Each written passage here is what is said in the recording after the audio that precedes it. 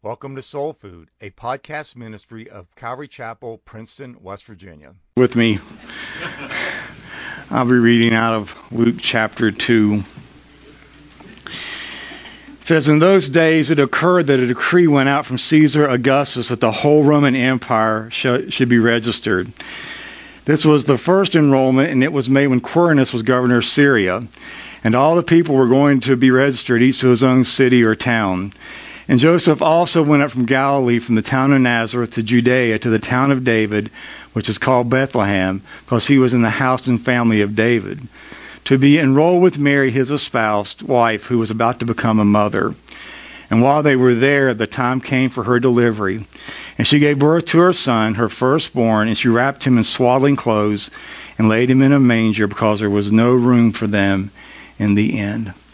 Father, and as Lisa prayed, we pray that once again your word would go forth, and by your Holy Spirit do that only your word can do, and that is change us. We ask this in Christ's name. Amen. Thank you. You may be seated.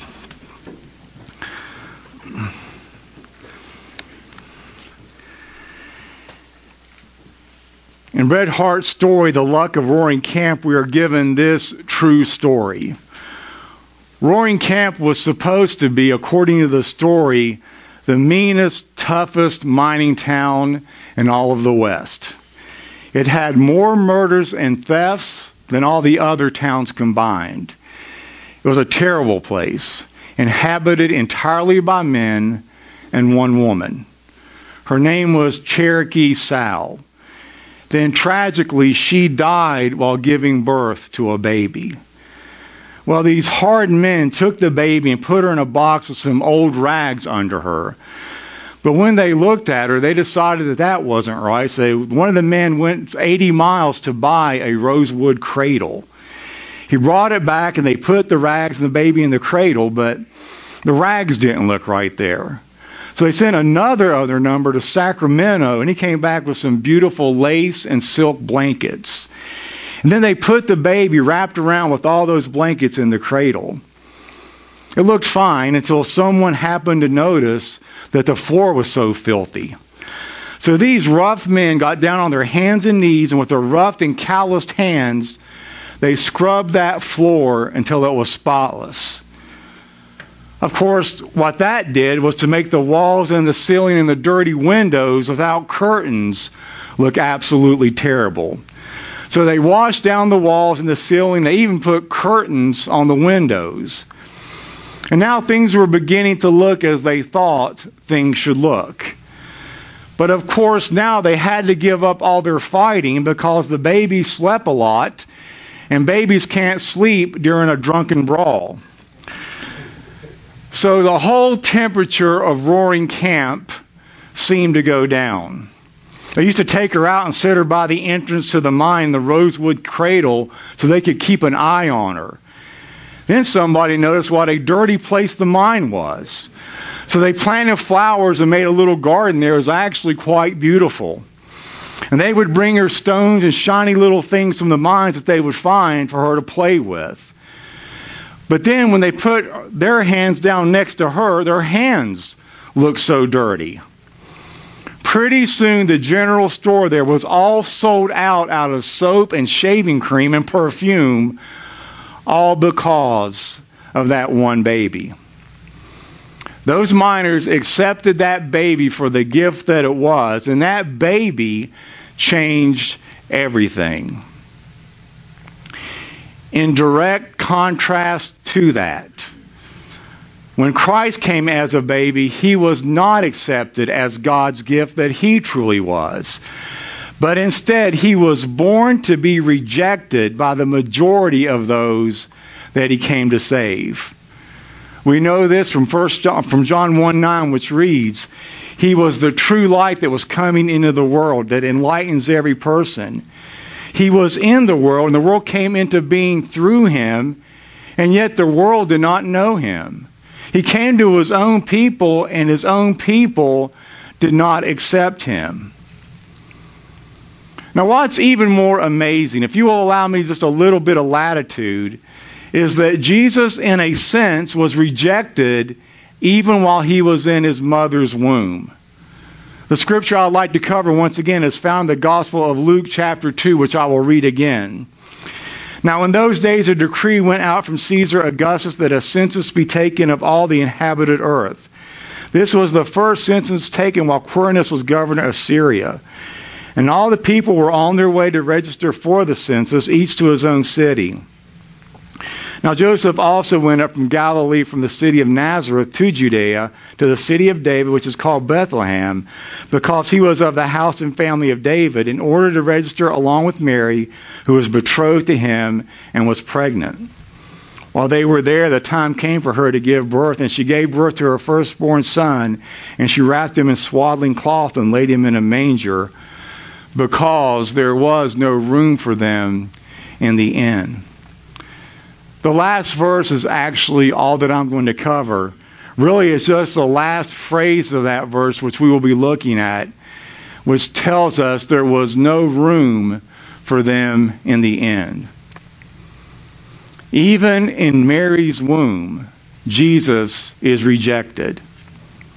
It's a very important part of what the Bible teaches about Christmas, and it's seldom brought out and looked at in the undiluted way that I want to look at it this morning, because it seems like such a downer, even though it isn't.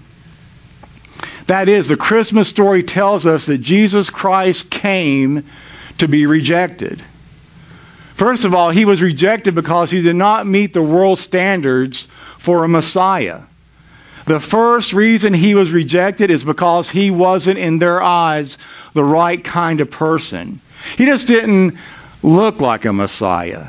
He didn't act like the Messiah that they wanted to vanquish Rome. And even the manger tells us that he came from the wrong side of the tracks.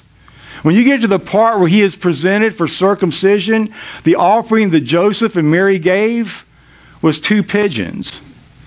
That was the offering that the Jewish law offered up for the very poorest of all people, which means that Mary and Joseph were poor. We also know that Jesus was a carpenter, and so Jesus did not look like what the world would say a leader and a Messiah should be. He was just too ordinary to be a Messiah in their minds. And yet we know he was anything but ordinary. A Christian is somebody who says, I'm never going to be fooled in that way again. I was fooled at first by the ordinariness. William Lane wrote a commentary on Mark, and he makes a commentary on Mark 6, where all the hometown people reject Jesus as the Messiah. William Lane says, they could not pierce the veil of ordinariness that surrounded him. He was too ordinary. He wasn't what they expected. They got offended. They looked on the outside and not on the inside. How does the song go? Veiled in flesh the Godhead see. Hail the incarnate deity. Now, of course, someday that veil is going to come off, but right now he is veiled to the majority of the world today, whose eyes are blinded, it says, by the God of this world. If we don't understand rejection and why he was rejected, that he was rejected and the implications for us, we really don't understand Christmas. Everything about this chapter in Luke is foreshadowing. Luke is not simply a reporter, though he's certainly telling us accurate things about how Jesus was born. He's also a teacher, and he's showing us that Jesus Christ came to be rejected. So on the one hand, you have this very famous phrase that I mentioned. It says, while they were there, the time came for the baby to be born, and she gave birth to her firstborn son. She wrapped him in swaddling clothes and placed him in a manger because there was no room for them in the inn. No room. Rejected. Banned. Excluded. This was the world that Jesus was about to enter into. Now, when people read that, They shake their heads and cluck their tongues at the callousness of sending a pregnant woman into a filthy barn to give birth. So why does Luke bring that out? Because Jesus is shut out. Here Jesus at the very beginning, shut out. Doors barred, manger, out in the cold, no room. Here when Joseph gets to Bethlehem, he doesn't have the money or even the clout or connection to get a room. He can't even get a roof and four walls and a door to keep out the night while his wife is having a baby. She has the baby in a stable and puts Jesus in a feed trough and not a rosewood crib. And I'd like to bring out this morning that it's really wrong for us to romanticize this.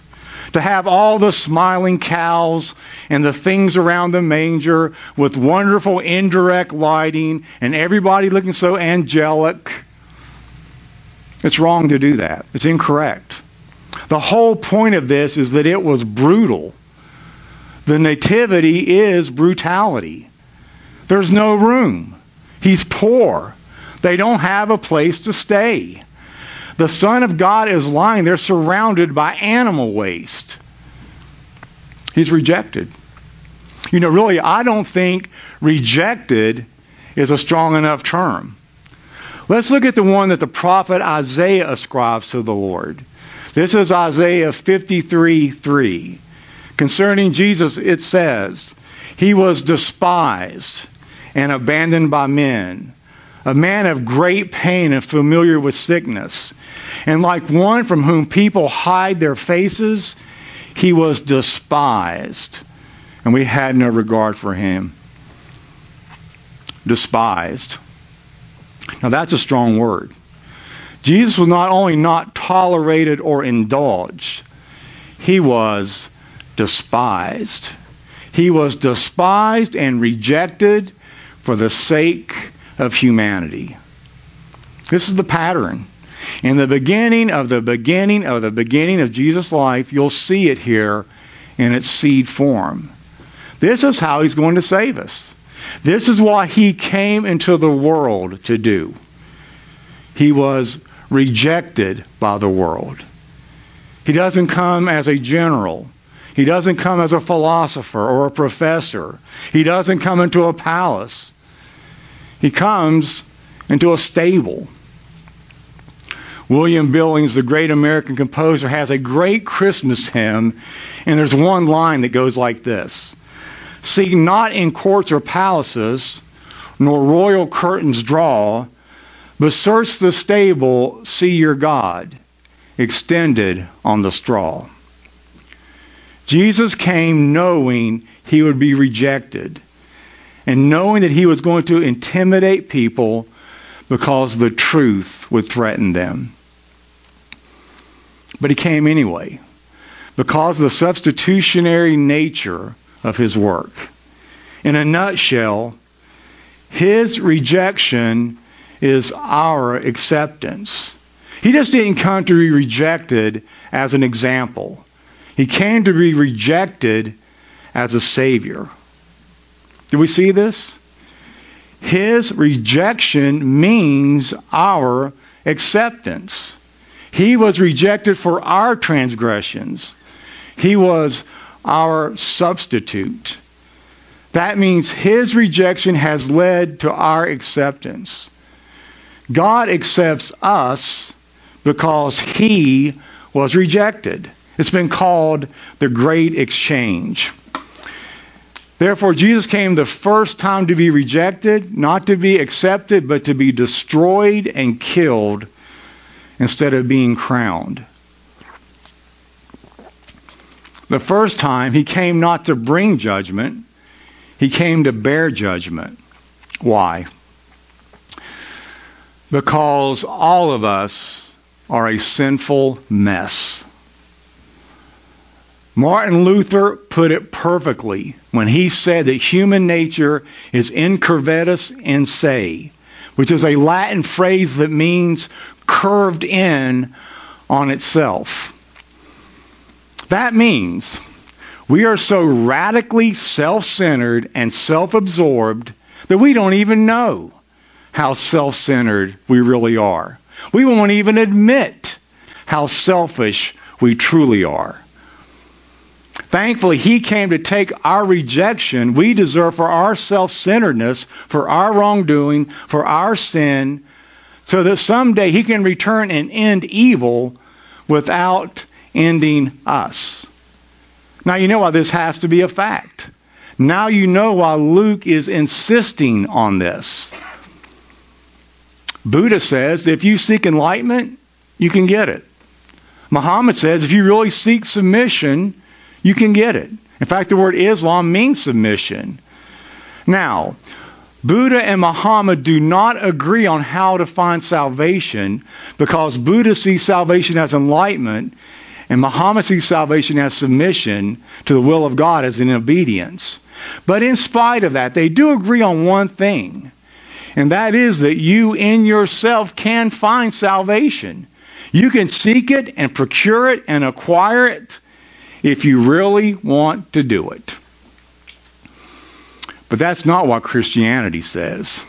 Christianity says that the darkness in our hearts is far too great. We will never fix it. Therefore, Jesus had to come, not to call the obedience into war against the disobedient ones, not to say, those of you who are good, come to me. Flock to my banner and we'll deal with the rest of the bad people. No, the darkness resides in each and every one of us. Therefore, Jesus says, you can't save yourself. I didn't come to show you how to get saved. I've come to save you. I've come to do what you should have done, but can't. I've come to take the penalty of your sins. You couldn't do anything to get saved, and you certainly can't do anything to stay saved. Salvation is entirely of the Lord. It's a marriage covenant from God Himself. That's why the church is called the bride of Christ. And it's a covenant that God, who cannot lie, has vowed to keep. Maybe you're thinking, but what about all those times that I blow it? Is it possible for God to ask for a divorce? Well, picture this. A bride and her groom dashing out of the church through the showers of rice and into the limo, all aglow with the light of love from the vows they had just taken. But in the back seat of the car, en route to the reception, they embrace and kiss. Then the groom announces that he has something to say. He begins. Now you realize, my dear, that as far as I'm concerned, we really can't say we're married because I don't know as of yet what kind of wife you're going to turn out to be. Now I hope for the best, of course, and I will help you any way that I can, but only at the end of our lives will I be able to tell if you've lived up to my expectations. If you have, then and only then will I agree that we truly got married today. But if you don't, as far as I'm concerned, we were never married at all. After all, how can I call you my wife if you fail to be a wife to me? Under such circumstances, it will not be a happy honeymoon, if there's one at all. You see, a wife cannot be a wife if her whole existence is based on the conditional covenant of her love for her husband. And she's under constant scrutiny from her groom. She will certainly sometimes fail. And so the groom has completely misunderstood the power of the marriage to transform the beloved. What am I saying? The couple that tied the knot only 60 minutes ago is every bit as married as the couple celebrating their 60th anniversary. Whatever happens in the course of the marriage does not affect the marriedness of those two people. Okay? In the same way then, how can we be expected to love and trust a God if He is always watching us like a hawk, hoping that we will fail?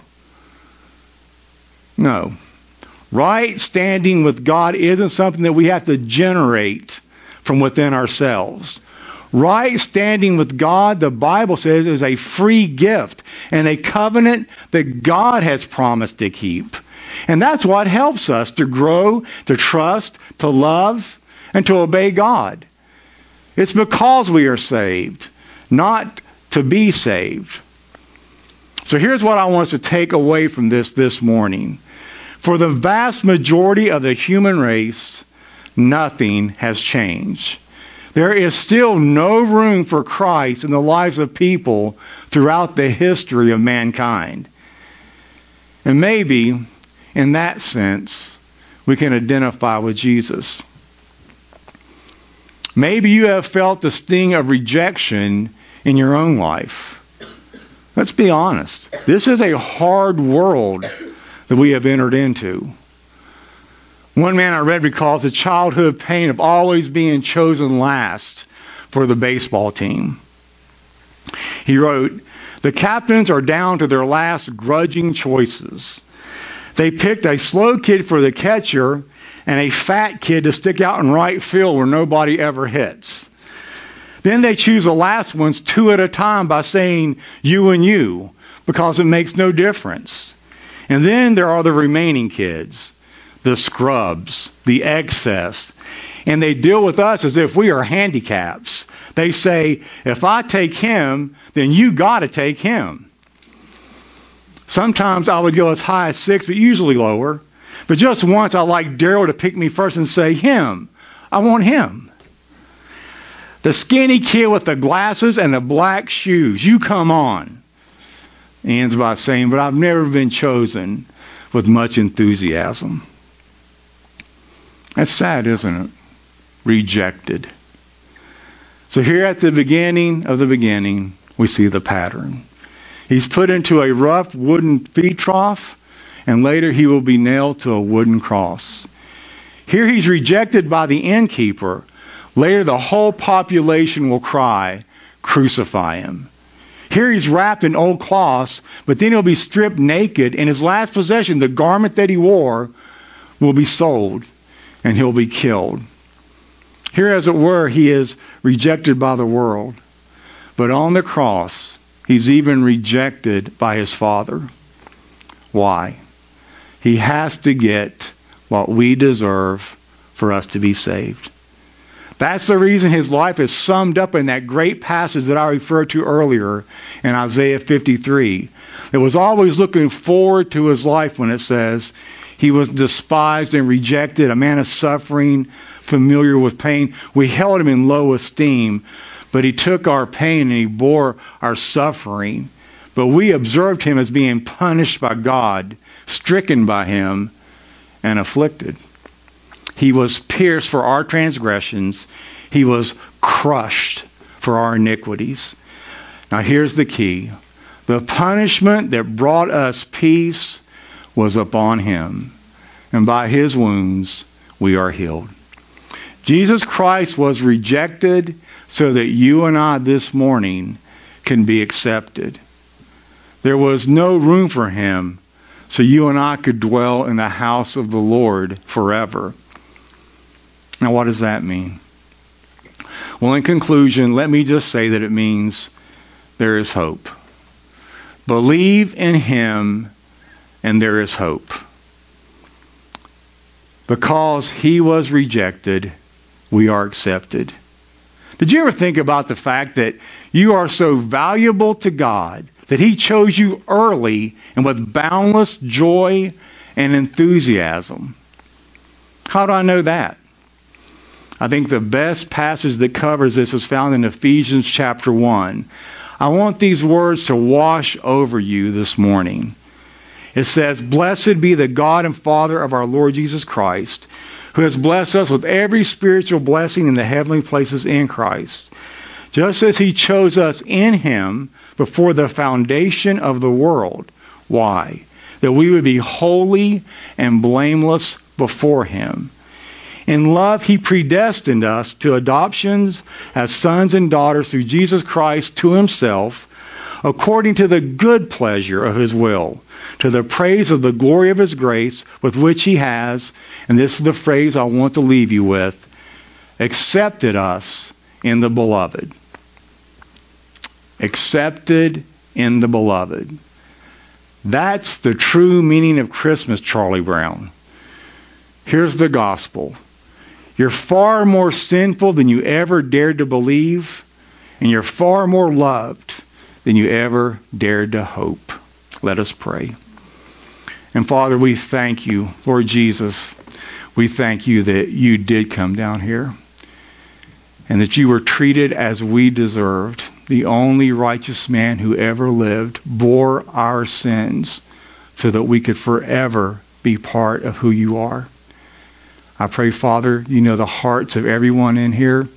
You know the hearts of the people that will see this online. Drive this truth into each one of us and let us respond as we need to for your glory. We ask these things in our soon coming King's name, Jesus Christ. Amen.